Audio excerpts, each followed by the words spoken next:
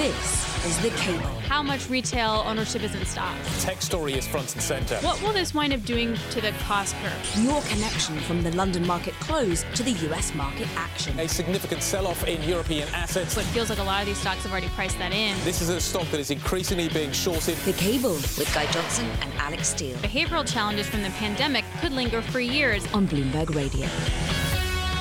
Good evening, welcome. 5 p.m. this Friday, the January 6th. January 6th. I'm Guy Johnson in London, alongside Alix Steele over in New York. You're listening to The Cable. We have made it to Friday. It has been a bumpy week thus far, and today certainly no exception. European equities absolutely flying. We're seeing a similar thing on Wall Street. We saw inflation coming down in Europe, but core inflation rising, so headline down, core rising. In the States, we've seen a really quite a sort of series of solid employment numbers this week. The payroll number today, really quite good. But what happened today was that within that data, wages went down. And the market, Alex, has reacted in an extraordinary way. Yes, equities are higher, but it's bond yields where the real story is. Bond yields are dropping massively. Yeah, it's been really interesting because after the jobs number, it was status quo. You did get a big spike in bond yields, and then we kind of moderated. Equities were higher, and then we kind of moderated. But then a couple hours ago, we got the ISM services data, fell below 50 for the first time since May of 2020. So rolling over, yay, services rolling over, but also not falling out of bed, not terrible. And then equities just ripped, bond yields tanked. And that's kind of the story here. My takeaway is solid and slow. Solid and slow, meaning what? I.e., the economy is still solid, but it is slowing. But it is slowing. Yeah. And that's good news or bad news for the Fed? How does that kind of position us? I think it's a good news. Well, at least the market's taking it as a good news situation. That maybe they can downshift, they don't have to do as much. Well, I mean, I'm not saying that's right. I'm saying it looks like that's how the market's interpreting it. Yeah, I think the sense seems to be certainly that the Fed can now, on the back of some of these numbers, downshift to a 25 basis point hiking cycle. The question is now, how long does that continue? Anyway, we'll debate that in just a moment. We have much to discuss. Inflation data here in Europe, the payroll data over in the United States alongside the ISM services. We'll do that with Marcus Ashworth in just a moment. Before we get to Marcus, though, here's Charlie with the headlines. Thank you very much. And here's what's going on, Guy Johnson. The boss of one of Britain's biggest transport unions is calling for coordinated strikes involving tens of thousands of public sector workers, including teachers, firefighters, and nurses, just as junior doctors consider joining the wave of industrial unrest. Mike Lynch, General Secretary of the National Union of Rail, Maritime, and Transport Workers, says, quote, "We need to maximize our influence and leverage up across hopefully everyone that's involved in a dispute." France, meanwhile, is ramping up the availability of its state-owned fleet of nuclear reactors after months of extended outages, in a sign of relief for Europe as it battles a historic energy crisis. And the UK is said to be set to reduce the level of support that it gives to businesses to help them with their soaring energy bills by 85% from April. This, according to The Telegraph. Citing sources, the newspaper said British firms currently benefit from a 6-month program of energy aid ending in March worth £18 billion, which is due to be replaced by a 12-month package worth $5 billion. The Treasury declined to comment on the Telegraph report. That is the latest from the news desk. Guy Johnson, back to you now in London. Charlie Pellet, thank you very much indeed. Charlie will be back in around 30 minutes' time to continue to keep us updated. Let's talk data now, because it has certainly been the story of the day. We're going to start with Europe, the Eurozone.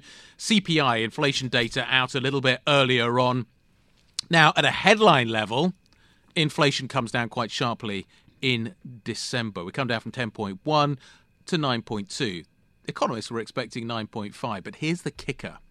Core inflation, which strips out energy, actually increased from 5 to 5.2. And the fear now is that that is the number that the ECB is going to focus on. Despite economic deceleration, the ECB is going to focus on that data and continue to hike reasonably aggressively. Let's get Marcus Ashworth's take on this. I can't speak tonight.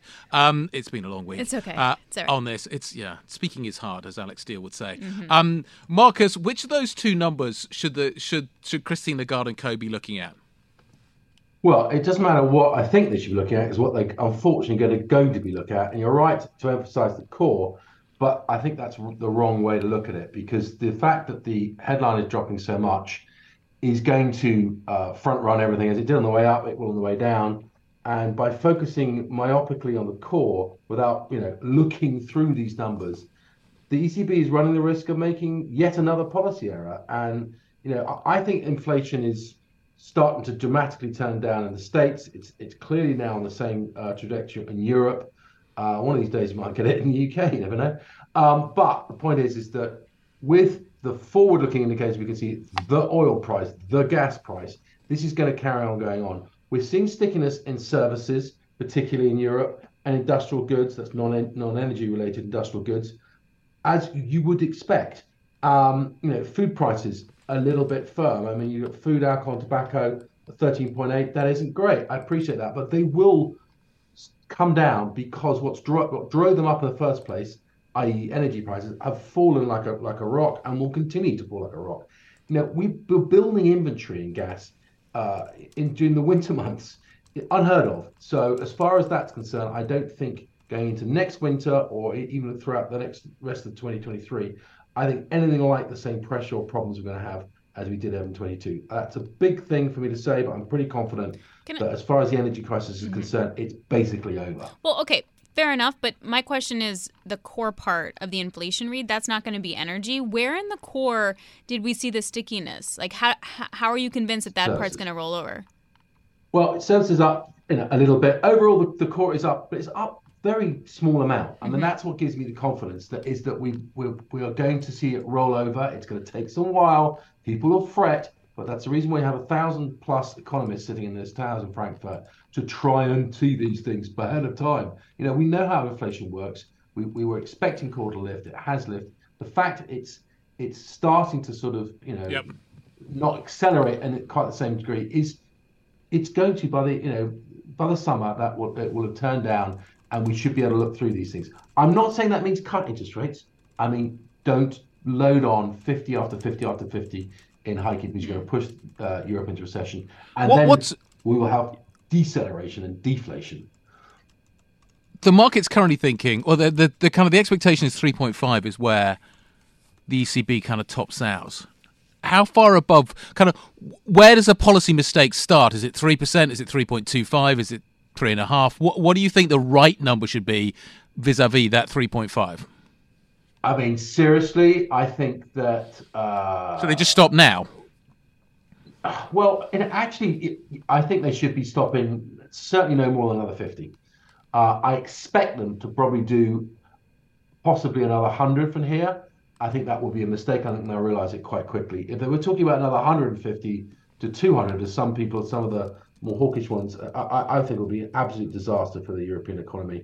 You've got to look at things like money supply. It's collapsing. They are not just hiking interest rates, they're also collapsing the balance sheet with regards to the super cheap loans of the banking sector, and they're doing QT, just as everyone else is really building up in QT. The Fed's QT is really starting to accelerate, and we know what the Bank of England are doing as well. All this combined means it drains money globally, and I'm not sure the European economy particularly can handle it. And at that wonderful note, I'm going to say goodbye, Guy. He's running to catch a train. Next week, back to normal. So you say. I'll believe it when I see it. Good luck getting home. I know it was a terrible train ride in. So good luck. Have a good weekend. And we will see you on Monday. Marcus, you're sticking with me just for a bit. So then how does that compare to the Fed versus the ECB? If the economy gets tough on both ends, will the Fed be more able to cut than the ECB will, or vice versa? Well, I mean, the Fed is in a better situation, always has been and will continue to be. I do think there are some quite clear signs of we say flashing amber recession signs in the States. Really, even after today's data? Yeah, I think there is some particularly in ISM services. I think there's also some of the shift in wages is very interesting to me because it looks to me like we're broadening out. It's a change in the wage market away from high-end, high-bonus jobs to filling out lower-paid, less remunerated jobs, which is both good and bad depending how you want to look at it. But certainly as far as the Fed's concerned, I think there's some positive signs. It doesn't have to worry so much about wage inflation, but that's because the economy is definitely softening, I think. Doesn't necessarily mean it's going to get a recession in the States, but they're going to flirt with it, I think. But this is all good news for the ECB because the Fed turns over quicker until the Fed starts going down to 25 and then the Fed pauses, until then, the ECB can't give up. And I I hope see. for the ECB that the Fed front runs them and makes their life easier. So basically, the Fed will be able to stop before the ECB, and that will give the ECB a lifeline to stop hiking Correct. into weakness. But the Fed has to stop hiking first. Now, to me, the data, though, says, okay, slow but solid, like what I said in the beginning of the program, in which case it feels like maybe they can downshift to 25, for example. Would that help at all? Yeah, definitely. I think, but I just don't think the ECB can do it until the Fed does it. Until the Fed totally has to stop. 50 or 25 doesn't really matter. Well, no. The Fed goes to 25. The ECB can think about doing 25. The Fed goes to stop, then and only then can the ECB. Because bear in mind, they started late. They started in July this year, and they're from a much lower level. But yes, they got some catching up to do because their inflation rate was a lot higher. But we just got to realize the European economy is not like the US. It doesn't have anything like the strength, and it really does not need to be whacked into recession because that will drag inflation down to as I mentioned earlier, we're going to start talking about deflation if we're not careful. So let's go into. We're going to touch more on the jobs data and what it means for the U.S. But I do want to get your take before I let you go because I gotta send you off on your Friday in about 5 minutes. When you take a look at the numbers for today, it does feel like this could start setting the stage for a soft landing. Wages slowing a bit, unemployment rate still perplexingly low, even though more people are coming into the labor force. It feels like this is a new kind of Goldilocks. This is what everyone's kind of been saying the last few hours. Do you agree with that? Well, yes-ish. I mean, and that's why. I mean, I'm not surprised to see that the front end collapsed so much because it sort of needed to really because it's overpriced. But it's telling you that whatever Kashkari wants to say at 5.4 terminal, that ain't happening. I don't think we'll get to 5.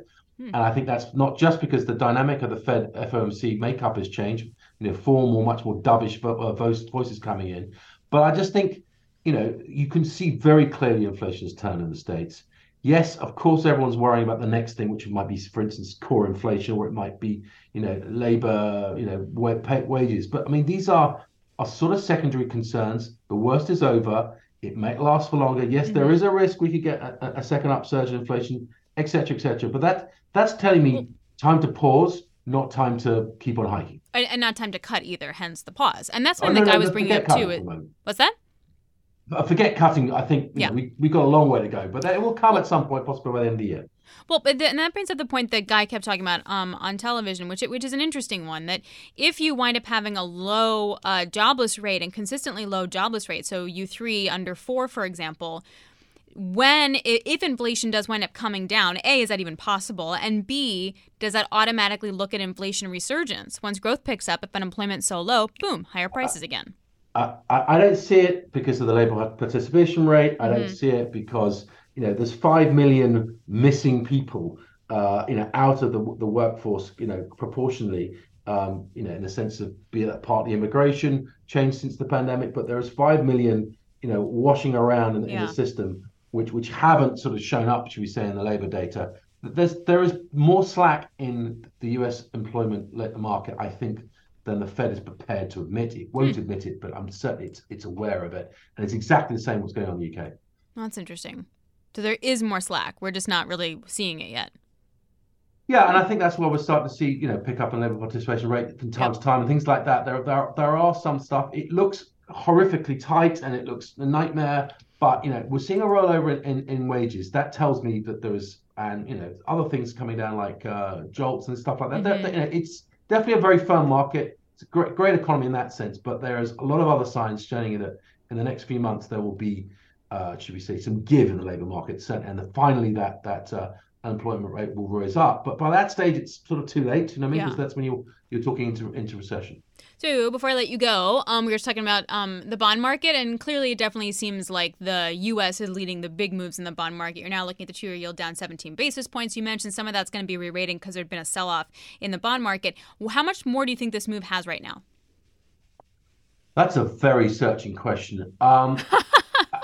I don't know is the honest answer. It's clearly got some momentum behind it. It's clearly the market is repricing for a Fed terminal rate way lower than the Fed's still trying to talk about. We're talking mid-4s, should we say, rather than 5s. And that's something which, is probably driving everything. Probably we've got a little bit more to go on that. Personally, I think with the uptick in quantitative tightening, the debt ceiling debate coming up, A raft of new issuance is going to come out. I think it's going to hit into some quite heavy headwinds this current rally, and I don't think it will last forever. And we will have, we're in a range, and I think we will tick back up again, but we may have a little bit further to go to the downside first.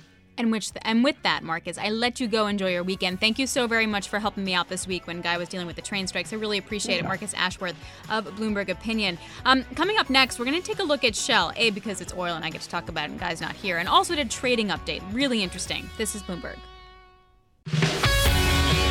This is The Cable with Guy Johnson and Alix Steele on Bloomberg Radio. Good evening. You're listening to The Cable on Bloomberg DAB Digital Radio. I'm Alix Steele in New York. Guy Johnson's running to catch a train, so he's not here, so I get to talk about oil. In particular, Shell. So the stock over in London closed up about 1.6%. We had some news today. The company said its gas trading earnings were, quote, significantly higher in the final 3 months of 2022 as the unit did really, really well and overcame some of the challenges that it had earlier in the year when it comes to its trading unit. We also saw a lot more about what they said about LNG as well as production, and we'll get to that in just a moment. So joining me to break it all down, Bloomberg Renewable Energy and Climate Change reporter Will Mathis. What did you make of the gas trading earnings? Yeah, so it looks like they figured out whatever was going wrong in the third quarter when, the third quarter was a great quarter for Shell, but the gas trading, they'd gotten some bets wrong. And while BP and Exxon saw gas trading really, send their profits up to really incredible levels, Shell was kind of the back of the pack there. And they said that they had they made some bad moves, and whatever happened was figured out. And It looks like it's back on track in the fourth quarter. So what's the outlook for this year for the company? Because as a new CEO, which is a huge deal, I'm going to say the name wrong, Whale Swan, is that correct? That's pretty good. He's like, it's close enough for you. We'll give it a pass. So he took over just a few days ago. So this is going to be a big year. What's in store for Shell? He took over, and he was previously running the gas unit. So that's, investors will be happy to see that, the spot where he was previously in charge is doing well.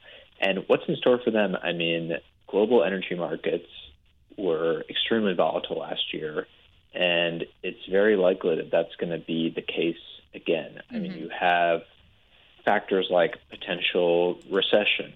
You have China reopening or trying to reopen that could see a lot of new demand if that, does come around. And you also have, the war, Russia's war in Ukraine continuing. And that's, gas flows from Russia to Europe have, fallen incredibly and could completely stop other than LNG. And that's just going to continue to add volatility that companies like Shell can take advantage of, and also potentially send prices back up later this year. So do companies like this like the volatility? Like, does it help them make decisions because they can benefit from these price spikes, for example? Or does it make their job of hedging, of where they allocate, does it just make that really hard for them? Definitely they like when the price goes up a lot. Yeah, they like that part of it. It doesn't cost them more to, pump the oil and gas out of the ground. And, a company like Shell, especially with gas, they're one of the biggest LNG, have one of the biggest LNG businesses. They helped start that trade, years ago, and it's really paying off now that LNG is in such high demand in Europe and prices have, reached record levels, and that's great for them. And with volatility, it lets their trading desks really shine if they can, and make a lot of money. Yep, fair enough. In terms of how Shell is positioning for the future, I was having this conversation with someone earlier that there's this chronic underinvestment in the oil patch, yet we still need oil and gas. We know this, right? But the real money going forward for these guys isn't going to be made in renewables. They're going to have to buy the assets just to say that they have them, but also the real money is going to be made in power and the money in power trading. And you got to have the renewable assets to then trade in that market, but that's going to be the real moneymaker and the real differentiator. What are you hearing in relation to how these guys shape up going forward? Yeah, well, they are figuring it out. I think that's a big question for Shell. They have some plans, at least in name, to reach net zero emissions by 2050 across their business. Mm-hmm. So they want to grow in power and leverage their trading ability to make money there. But it is a question mark if they can translate their success with oil and gas into power. And if you look at, the big renewables companies, they don't have the margins that Shell has, and it's not really clear where Shell will be able to invent those margins from. Yeah. In the meantime, the governments in the world have been sort of after nice, juicy profits from commodity companies. It's not necessarily just a Europe or a UK issue in terms of windfall taxes. This is kind of across the board.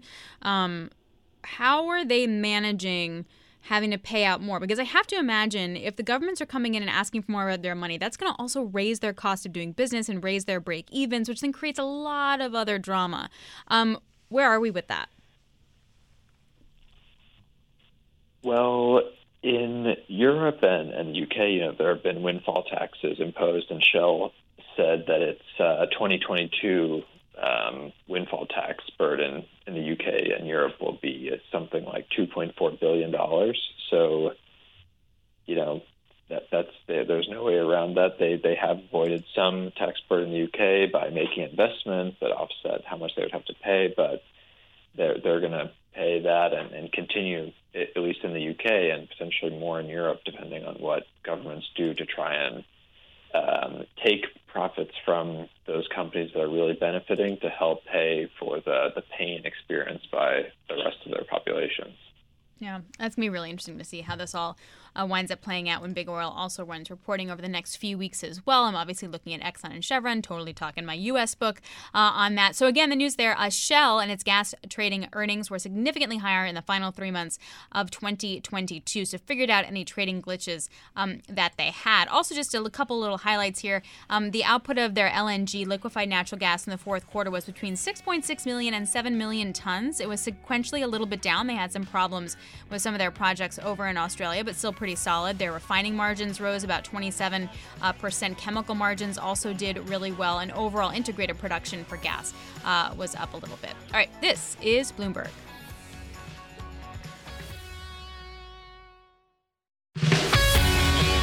This is The Cable with Guy Johnson and Alix Steele on Bloomberg Radio.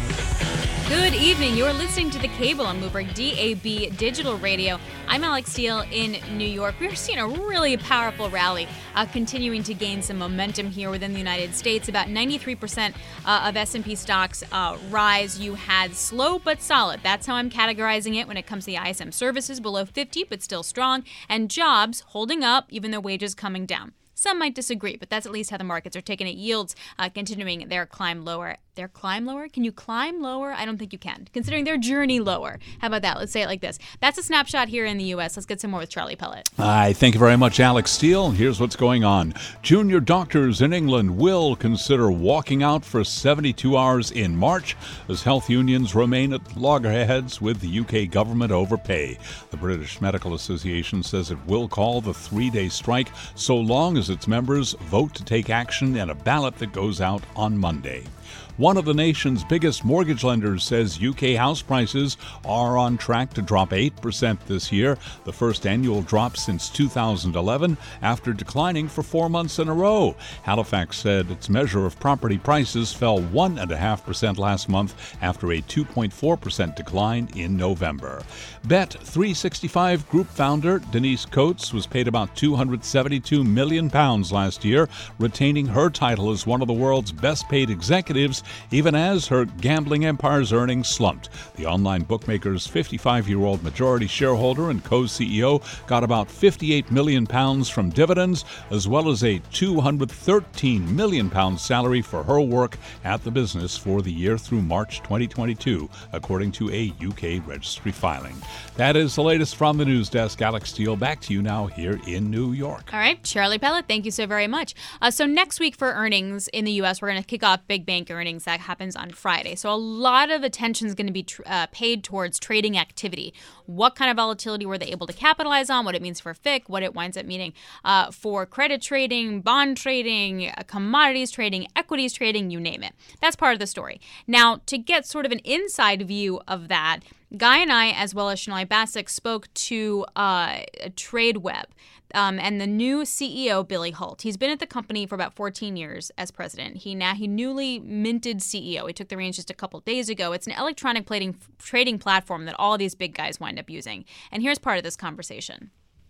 Last year was really almost like a tale of two stories. There was the first half of the year, actually, there were really robust volumes across the board. And then the second half of the year, as you guys know really well, I think volatility got to a place where there became kind of liquidity concerns around a couple of the core fixed income markets, the government bond market, the TBA mortgage market, to say two. And then, to your point, Sonali, at the very end of the year in December, we felt like we really got back to a little bit of what I would describe as a sort of normal or natural cadence around fixed income trading. Volumes rebounded really well in government bonds, TBA mortgages, global swaps, and really we saw really significant volumes in an important market, the high yield credit market and the IG credit market. So we feel really good about kind of where we're sitting now, early January. We think this is a really good and beneficial market towards fixed income trading activity, and I'm excited, sort of my first week as CEO of the company, and thanks very much for having me on. You know, that fixed income boom that you're seeing, is it across the board? Is it unanimous? Or are there places where it'll take a while for pockets of activity to come back? Yeah, it's a great question. It's really like, these markets are all so different, and they're different enough in very specific ways that it's rarely like across the board, green light. And so you definitely have different markets responding differently amongst this environment. I would say the mortgage market still has a way to go in terms of how it's functioning, in terms of volumes getting back to where they were, but really, really strong and good news about the credit markets. And for us, kind of across the board, really all through last year, and we're really feeling very bullish about our ETF trading activity. We think that's a market that's really kind of in green light mode. Hey, Billy, it's good to see you. Thank you so much for joining us. Now, I'm a commodity nerd, so this is a little bit biased, but anyone in the commodity market is going to tell you that commodities are trading poorly. There's not enough liquidity. There's not enough interest in trading the commodity world. What are you seeing in actuality? What does it look like? Yeah, I think the commodity market has been, absolutely struggling, and there's aspects, of the commodity market. I'm kind of a little bit of a mortgage nerd, so we're kind of nerds together. There are aspects of the commodities market that sort of are a little bit remind me of what's happening, in the mortgage market, where it just feels like it's a little bit of a one-way trade, and it's a little bit of a dark moment. I think both of these businesses, the commodities business in general, and obviously the mortgage market, have lots of history around resiliency. So I do feel like long-term, both of these markets are going to have better days, but I definitely would agree with you that we're in a challenging moment around both of those businesses.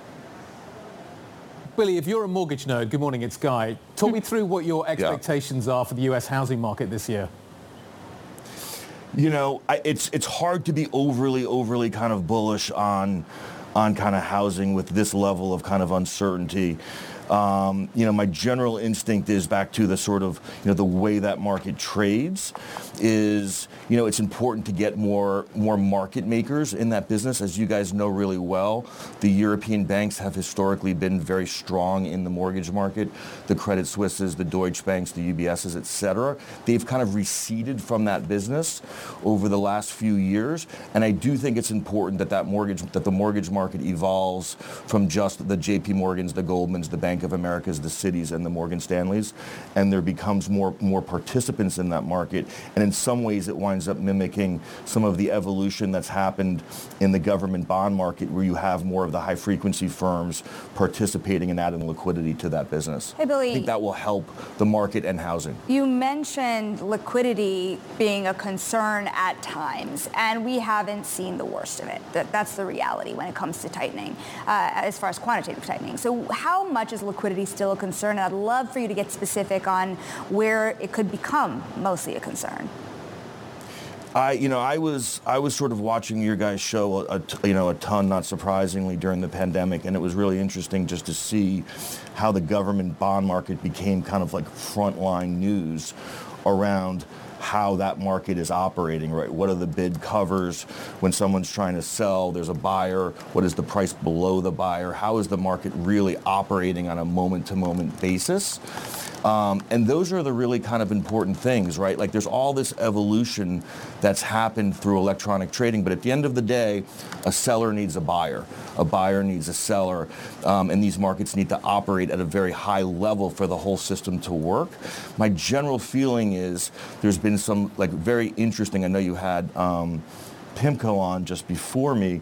There's been very interesting news, for example, in the government bond market about two things. One is the evolution of all-to-all trading in government bonds, and the other is, real news around the potential of central clearing in government bonds. My general instinct is those are two really strong developments around this concern and issue around liquidity, and TradeWeb is very supportive of both.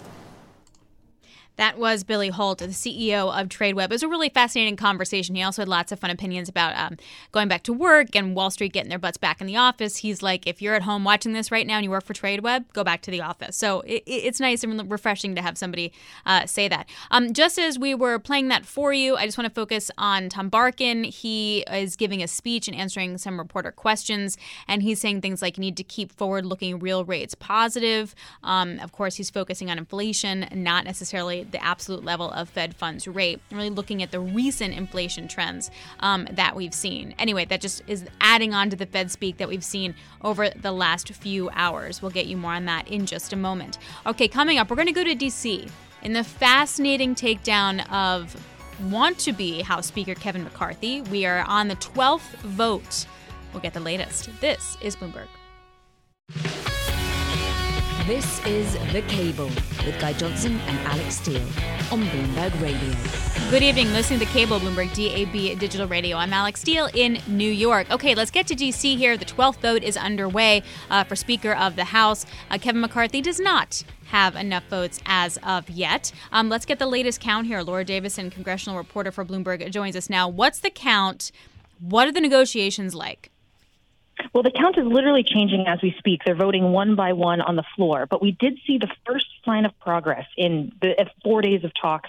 Two members, Dan Bishop and Breeken, both changed their vote. They had previously opposed McCarthy and now are supporting McCarthy. This is the result of some late talks last night where they detailed more rules changes to the House procedures, gave some of these members some of the things they were asking for regarding the budget, regarding committee assignments. The details of this deal are still being worked out. There was a call this morning with all Republicans, and unclear exactly how many support this deal, but this is at least a sign a sign of progress for McCarthy. So do we know if what he gives up, though, is the ability for one person to have basically a vote of no confidence for him? Doesn't that basically just effectively neuter that position forever? It really makes it very difficult for this person to govern. So the rule change here for saying that any single person could call, any single Republican could call, that's only in effect for 2 years. Okay. It's something that could change going forward. But once you set that precedent, it's really hard going forward. And McCarthy or whoever is speaker is going to have that axe over their head every single move they make. Yeah, it's really. At some point, I was Peggy Noonan wrote, I think it was in the Journal. Yeah, it was in the Journal today. That basically, at some point, you step aside for the good of the country and you just do what's best, not just what you want. Is there any indication that will happen for Kevin McCarthy, or is this just going to be, election by 1,000 paper cuts? This is really kind of the question of the day, and there's starting to be some rumblings from some moderate Republicans and even some, more middle of the road mainline Republicans who are concerned that McCarthy has given up too much, and that the next 2 years are just going to be completely ungovernable. The speaker is going to have no power, and they're basically going to be held hostage to these 20 or so hardliners who are requesting these changes. So so where does it then go from here? Like if we have two members now over to his side, so how many more does he actually then need? And then the consistent concessions. If the moderate Republicans get mad at that, what do they do? So we are up to 4 who have now switched just in the time that we've been talking. So the news is shifting quickly. But what's important to know here, McCarthy has 20 who are against him. He can only lose 4. So there's 16 more or so that he needs to win over. So it's very difficult math for him going forward. There's some games that can be played if some members vote present that don't want to vote for him, but want this to end. That could happen. It's unclear that today is going to be the day that this gets decided. Already members are signaling this could spill into the weekend. So what happens over the next 48 hours? So they'll continue to vote. Basically, the House can do 2 things right now. They can either vote for Speaker, where all the members have to be there, sit in their chair, stand up, and announce their vote, or they can motion to adjourn. Democrats have been not willing to give Republicans votes to motion to adjourn. They want them to go through this process. At some point, everyone gets tired, and like last night around 9:30 or 8:30 or so, they wrapped it up. But the schedule here has been so in flux. No one really knows minute to minute what's going to happen. But really, the action on the floor is sort of the sideshow. Where the real action is down in these conference rooms in the Capitol. Members are hashing out this deal, and that's where we'll see the progress. And if there is more progress going forward today. Do we, in essence, have a 2, 3, or 4-party system in the U.S. right now? Well, right now, there's essentially 3 parties that are important, or 3 factions of people that are important.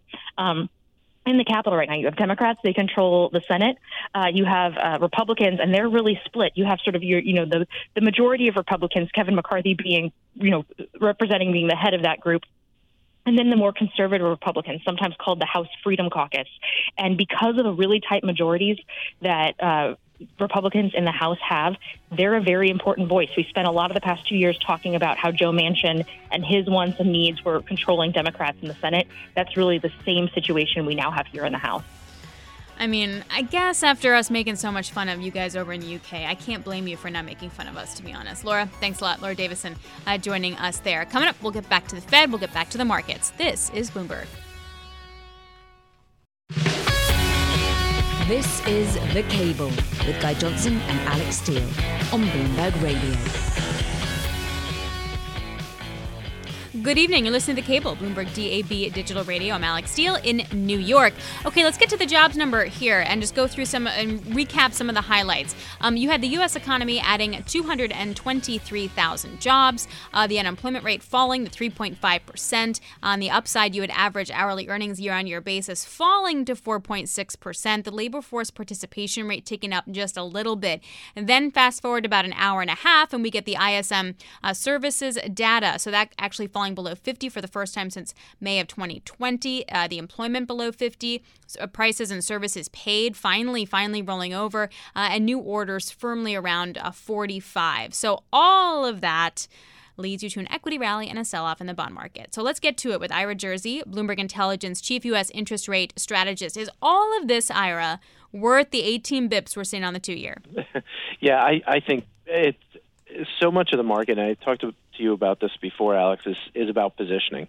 And there were a lot of people who were saying, oh, the Fed's still going to be hiking. They're going to hike another, 75, 80 basis points, and that or 100 basis points, and that means that 2-year yields need to be somewhat higher. Now, our estimate of fair value for 2-year yields was around 4.5%.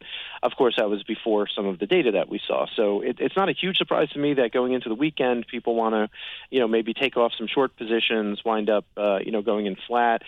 So I do think that a lot of this is just people getting out of their flattening positions and people getting out of their short end positions. Okay, so my read through was like, oh, well, look, you have the market that thinks now the Fed can kind of downshift. Is there any truth to that interpretation? Yeah, so I do think, we've been thinking for a month or so now, basically since the last Fed meeting, that the Fed would try to downshift to 25 basis points. So the way that I describe it is I think the Fed now is in calibration mode. So they're close enough to where they want to get to that, and they're not sure if it should be 5% or 5.25% or 5.5%, that they can downshift to 25 basis point moves now and then wait to see how the economy develops over the next 3 to 6 months before they ultimately stop hiking interest rates. I do think what's really interesting, and one of the big reasons why two-year yields have been selling off, is not because the market's pricing out significant hikes in January or March, but what it's done is it said, okay, we think they're going to cut interest rates more later in the year. So instead of only a 25 basis point or 30 basis points of cuts being priced, now we're pricing in 2 full cuts by the end of the year, and that's basically, I think, the market's acknowledgement that, hey, the Fed's almost done, but we're going to have a weak and maybe a weaker economy than we thought later in the year. But is the data pointing to that? A weaker economy later in the year? Well, it's certainly pointing to a slowdown. I mean, when you look at a lot of the forward, the forward-looking indicators, and look, ISM services, someone asked me, an investor asked me last year, look, if you only had one data to choose from to determine where the economy is going forever and end, what would you be using? And I said it would be ISM new orders, because it almost always is a significant leading indicator for the markets. And if those data, if the services numbers and the ISM manufacturing new orders numbers go below 45, that's a signal that we're going to be in a recession over the next couple of quarters. And both of them right now are at 45 or 45.2 in the ISM services new orders came out this morning. So we're very close to recession territory and signaling for recession. So even if we do have a soft landing, it's going to feel very much like a recession. I point this to Alex, like 1994 was the one time maybe you could point to where you had a soft landing, where the Fed engineered that, but it was still felt very much like a recession. I can say that because I had a problem finding a job back then. So, definitely, no, fair enough. And it's going to feel like a lot like a recession, even if NBR doesn't say it is. No, fair enough. And if it quacks like a duck, it is a duck, even if it doesn't say it's a duck. I mean, at the end of the day, you can make that argument. So with this all in mind, what kind of bond environment are we going to be in now? Like, are we going to have a reset and then back to the old normal? Are we going to have a new normal? Are we going to have the world where bonds make you returns? Like, what's it going to be? Yeah, well, I think because of how drastic the sell-off was in 2022, I think now you're going to have a bit less of the, everything is moving in the same direction. So, we had the quantitative easing trade, which was, bonds rally and equities rally, and then you had last year was the quantitative tightening trade where bonds sell off and equities sell off. So I think, now with the likelihood that once the Fed starts to cut, they're going to stop quantitative tightening and probably not be doing quantitative easing, that will get back into the normal environment where, equities rally significantly and you wind up having bond market maybe sell off because of the idea that you'll have a decent economy. So I do think that we'll get back to that normality at some point during the course of this year. I think for right now, the rate market really is probably going to be range bound for the next 3, 4, 5 months, just because until we get a better direction of where the economy is actually headed, the market's just going to be playing all of these numbers, and you're just going to see a lot of volatility with not a lot of direction. Right, which to your point, positioning into the numbers and then the move that we're seeing right now. Do you think we see a 5 handle on the 2-year at some point in this whippy world? I don't. Like I said, I think 4.5% is about fair value given where we think that the Fed's going to hike to 5.25% and kind of leave it there for the rest of the year. So I think we're probably in the 2-year in a trading range between, call it, broadly speaking, 4% to 4.25%, 4.5%. 4.25%, probably the midpoint of whatever range we end up in. And, the 10-year is interesting, too, because we had that big sell-off at the end of the year, and now we've rallied back significantly. So 340 to 390, I think, is a range that will probably hold again for the next few months at least. And then, once we get additional information, additional data, maybe then we'll start to trend a little bit. And I think more than likely we'll rally in the 10-year, before the end of this year. So what are you looking for next week? We don't have a ton of time, but what's going to be like an indicator for you? Well, it's obviously CPI. I mean, that's the only number really next week that's going to matter. So CPI, okay, and you think the trade's going to be what? You think we're going to be anticipating a bit of a rollover? Yeah, I think that if we wind up getting numbers where the year-on-year figure gets below 6.5%, we're going to see a pretty good rally, particularly in that front end of the curve, and I think we test 4% on the 2-year in a pretty quick fashion. Awesome stuff. Ira, I love it. I love how you get me so jazzed about the bond market. That's like one of the things I like most about you. Thank you so much. Have a great weekend. Ira Jersey of Bloomberg Intelligence. Well, that was a week. It was only 4 days, but it felt like a month. Guys, have a great weekend. We will catch you back here on Monday. A busy week next week. Earnings and CPI. This is Bloomberg.